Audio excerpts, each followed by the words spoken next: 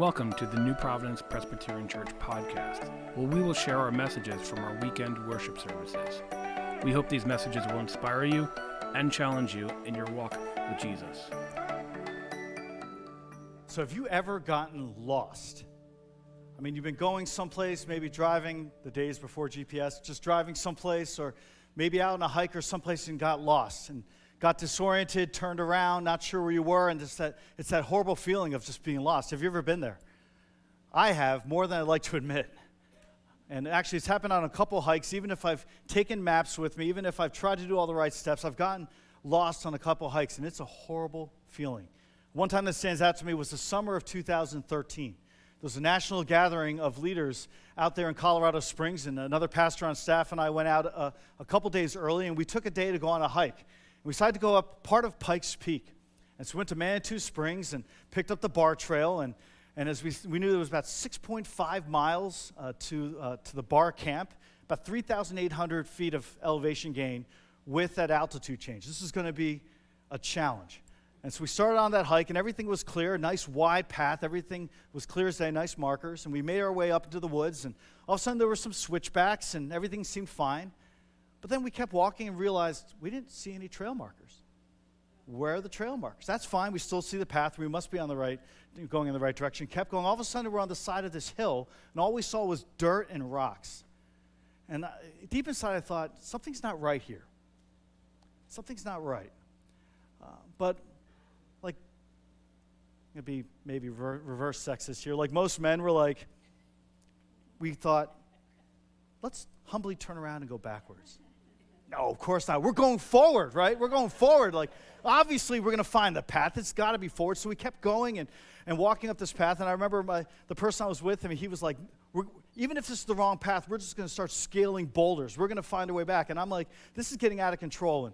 And it was kind of funny at first, but we kept going up this hill. And we did come to a point where there were a bunch of boulders. And we looked up and thought, this clearly is the wrong way. And I started to panic a bit inside. I try not to show it. But inside, I was freaking out because I'm like, where are we? What's going on? Like, this is not clear at all. And I prayed a prayer, which I've prayed at different points in my life. I prayed, God, you know where I am. You know everything. You know exactly where I am. You know how I can get back on path. Help me to find the way. And as I prayed that prayer, and I still remember my friend just looking at the boulders, trying to find a way through, up and over them, I looked down the hill. As I looked down the hill, if you click back to that last picture, I saw a pile of rocks. A pile of rocks just like that. I thought, that seems strange. Obviously, that was put there by someone, so I made my way to that pile of rocks. And as I stood by that pile of rocks, I looked around, and I was like, there's another pile of rocks. So I made my way over there. And then I looked around, and in the distance saw another pile of rocks. And then I looked up and saw my friend trying to climb big rocks, right? I said, get down here. I think I found the way back. And he's like, really? So he came down. And as we did, we found our way back to the woods onto the path. And as we kind of navigated our way through the woods, we realized that there was a major switchback. I don't know what we were doing. I mean, I really don't know. I'm embarrassed to admit we may have been on our phones walking along and missed this big yellow sign. Next picture. And we realized that where we were, it's hard to read the bottom of the sign, but it says bottomless pit. We went to the bottomless pit. That's messed up, right? We had no idea where we were, where it was going on. And so then as we found our way back to that sign, we eventually made our way up the path to the Bar Camp. And, we were lived happily ever after we got down the mountain. But I'll never forget that day getting lost and trying to figure out where we were going. In so many ways, life and faith can be like that, where you're heading in the right direction, you're on the right path, and maybe you're on your phone or you lose track and you take a wrong turn, and all of a sudden, you're lost. You feel like everything's turned upside down in life. Maybe you feel disoriented. Everything is out of sorts, and you need to find the way back. I know that's the case for me, and the good news is that as followers of Christ, God gives us His Word. He gives us the Bible. And He gives us the truth of Scripture. Ultimately, He gives us Jesus Himself to find our way back. When we feel like we've gone off track, when we feel lost, we feel disoriented, God says, come back to me.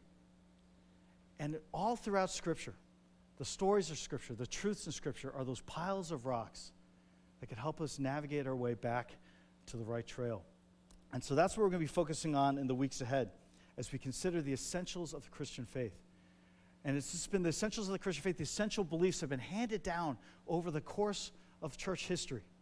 Right, one of the lesser-known letters in the New Testament of Jude, it's this one-chapter letter in verse 3.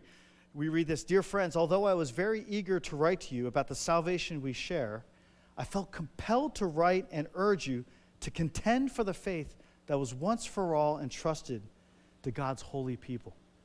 Here in the beginning of this letter, he's reminding his readers and listeners, there's a faith that was entrusted to God's holy people once for all. And this faith has been handed down like a treasure going from one generation to the next. And this treasure provides truth. This treasure provides hope. This treasure provides help. And ultimately it's found in his word. And so the goal for us is to turn to them and to look to them.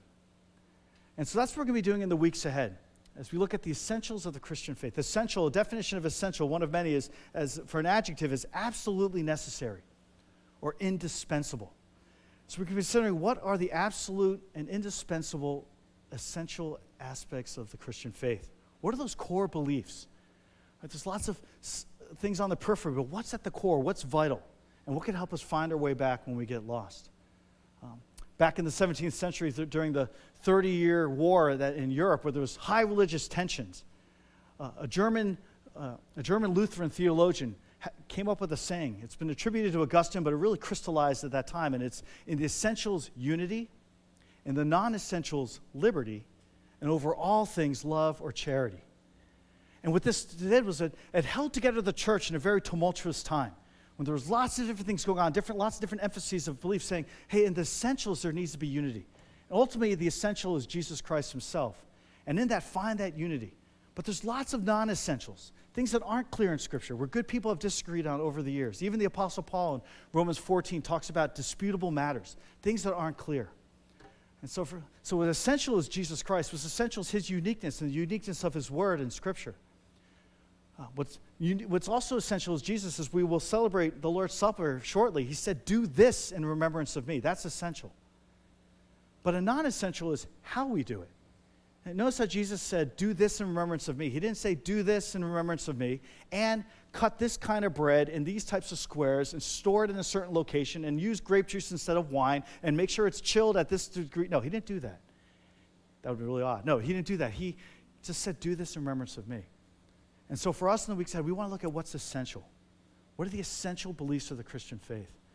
And one lens into that comes from the denomination of which our church is a part of. It's it's the Covenant Order of Evangelical Presbyterians.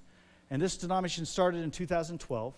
And the mission of this group of churches is to build flourishing churches that make disciples of Jesus Christ. And we're a part of that network of churches.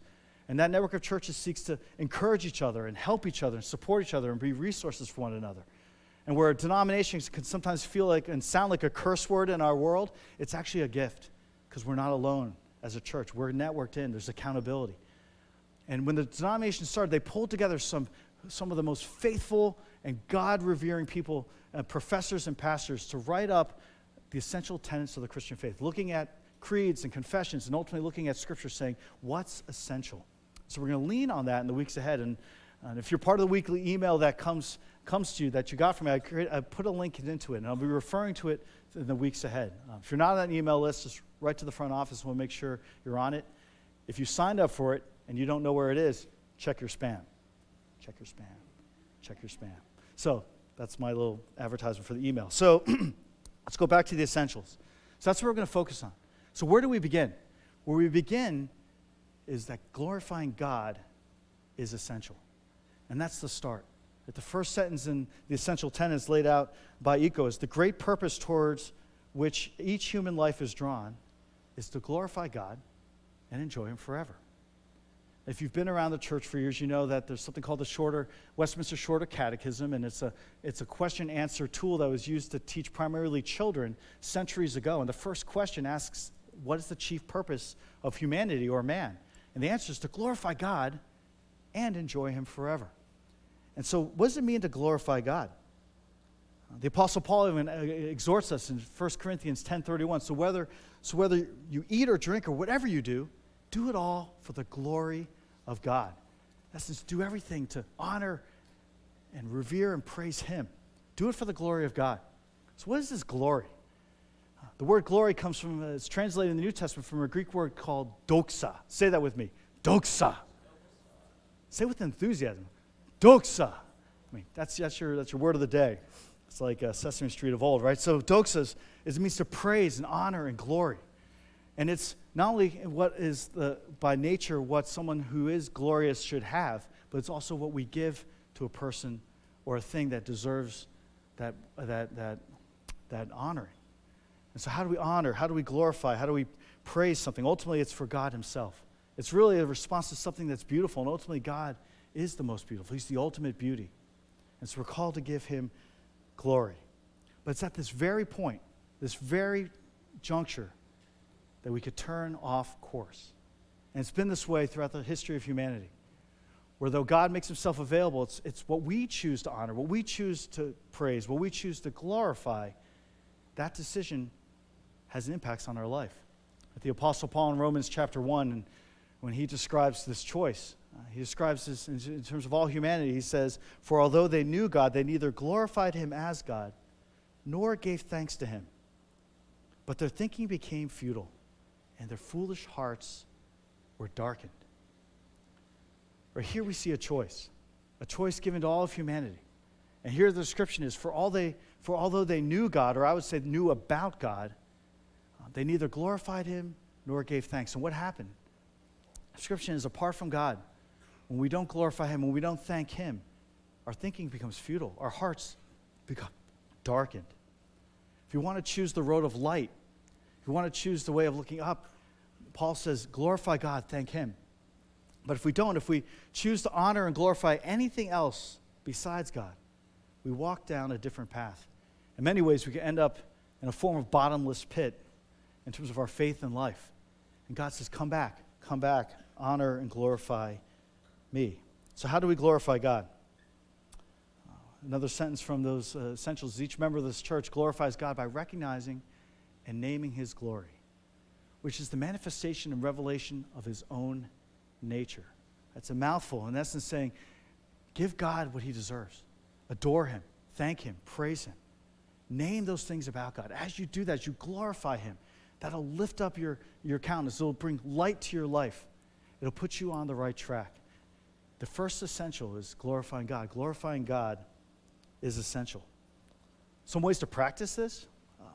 One way is to simply pray and tell God and honor him through your prayers. These are three phrases that I've taught my daughters over the years in terms of how to praise God, how to honor and glorify him, how to adore him. The first one is, God, I adore you because, fill in the blank. Another one is, God, you are wonderful because. That's a little more accessible. Right? You're wonderful because. Or, God, I praise you because. And as you think about finishing those sentences, it could be based on who God is. It could be based on what God has done. And if you need help, that's where you could turn to God's word, especially the Psalms, where over and over in the Psalms we see God being praised and adored and honored for who he is and for what he's done. And as you practice this, and it really does shift your brain and definitely shifts your heart, and to put a focus back on God and to glorify him. That's one way to glorify God. Another way to glorify God is through, at points, confessing what you believe. And there's been tools given over the years, whether it's creeds and confessions, to help us to do it. At its worst, it's robotic, mechanical reading and being forced to say something you don't believe. I don't want anyone to say anything that they don't wholeheartedly believe. And no one should be forced to say something not based on where they are. But at its best, these creeds and confessions can be tools that summarize the Christian faith. And another description from those essential tenets is, so we confess our faith not as a matter of dispassionate intellectual assent, but rather as an act by which we give God glory and announce our membership in the body of Christ. And so things like the Apostles' Creed have been given to us as a gift. If you've been around the church, it's a summary of the essential beliefs of the Christian faith. Where this creed was first put together, really, it's believed that those who were being baptized, they would respond to questions. What do you believe about God? What do you believe about God the Father? What do you believe about God the Son? What do you believe about God the Holy Spirit? And they would respond. And this was a big deal, Because when you were baptized in the early centuries of the church, you were publicly saying, Caesar is not Lord, Jesus is Lord. And when you said that, you put a target on your head from the Roman Empire. And so when they stood up and said what has now come to us to be as the Apostles' Creed, it was an act of holy defiance, right, to an empire that was oppressing many. And so they would say it, and they would say it with enthusiasm because they believed that Jesus, absolutely Jesus Christ, not only came to live to be with us, but died for the forgiveness of their sins and rose again from the dead, and they affirmed their faith. And so this Apostles' Creed has been a tool for years. At its worst, and I've been mostly in your seats over the years, where it's like, okay, it comes in a worship service, and it's like, I believe in God the Father Almighty, maker of heaven and earth, and Jesus Christ, his only Son, our Lord, who was born of the Virgin Mary, suffered under Pontius Pilate. So it's like, but if you sit back and say, put yourself in the first couple centuries of the church, and you're responding to this amazing news about Jesus Christ, and you're in holy defiance, you're in essence saying, I believe in God the Father Almighty, maker of, and it goes on and on. It's a tool for us. That's a way to glorify God, is to affirm what we believe. And so if you want to find your way back, if you feel lost in your faith, I invite you to the essentials of the Christian faith and track with us in the weeks ahead, whether in person or here online or joining online. Follow with us as we go through the essentials of the faith. If you know someone who may feel lost or maybe has given up on God and saying, hey, here's a way to kind of find your way back, or at least consider again the love of God that he has for you. You could check that out in the weeks ahead. As we finish, I want to give you one thing to remember, one thing to do in light of glorifying God. One thing to remember is this: we can experience our true purpose and get on track in life as we learn to glorify God and enjoy him. Remember that piece. What's the one thing to do? How do we actually put this into practice? This week, practice glorifying God. Practice adoring him. Or practice sharing a word of adoration, or not just words, but also deeds. Dedicate an act to God each day as a way to glorify him. And do that this week. Seek to do that. Maybe set an alarm. Maybe if you're a morning person, 6 a.m. If you're a midday person, noon. Maybe it's in the evening. Set an alarm on your phone. And just say, glorify God as the description. And take a moment and take those prayers from before. God, I praise you because. God, I adore you because. God, you are wonderful because. And fill in the blank. I invite you to write that down. Take out a piece of paper. Maybe you have a journal. I know many have a gratitude journal. Create an adoration journal for October. Write the date and just say, God, you're wonderful because. And again, look to the Psalms in the middle of the Bible if you need help filling in that blank. But see what happens is you just tell God how wonderful he is. And know this. I know years ago one of my daughters asked and said, isn't it kind of self-serving for God to say, glorify me? Isn't that kind of like selfish? I go, listen, through our lens as human beings, it may feel like, wait, if we were saying that, that'd be messed up. But this is God. As we glorify him, as we honor him, and we praise him, see what happens in your life and what light comes into your life as you look up to him and adore him this week. And do it in word, and then do it in deed. Ask each morning, God, show me a way that I can glorify you by how I love someone today. Perhaps it's someone who's unlovable. God loves us no matter what. If we go and love others like he's loved us, boy, that glorifies him. See what happens in your life this week as you give this a shot. Some questions to help you think about this. One, when have you been lost and how did you find your way back? Think about that generally. And as you think about your faith in life, 2, when have you felt lost in your faith in God? And how can the essential beliefs of the Christian faith help you find your way back? Number 3, what could change if you made it a practice to glorify God every day this week? What would happen? Give that a shot. I'll be praying for you. Let me pray for you now around this, and then we'll move into our time of communion. Let's pray. Father in heaven, as we've considered this beginning, God, I pray for every person who's heard this message, whether right now, online, or in the future, God, that you would that they would know that they are loved by you, loved deeply by you. And God, when we feel lost in life, especially when it comes to faith, thank you, Lord, that you are always inviting us back. And God, you've given us trail markers to find our way back, and it's found in your word, and especially in these essential beliefs of the Christian faith. God, in the weeks ahead, help us to see those more clearly. Help us to draw closer to you. And for this week, Lord, help us to practice glorifying you in our lives by both what we say and how we pray, but also how we act and how we love others. Give us your light, give us a renewed sense of life, and give us your hope. We pray this in Jesus' name. Amen.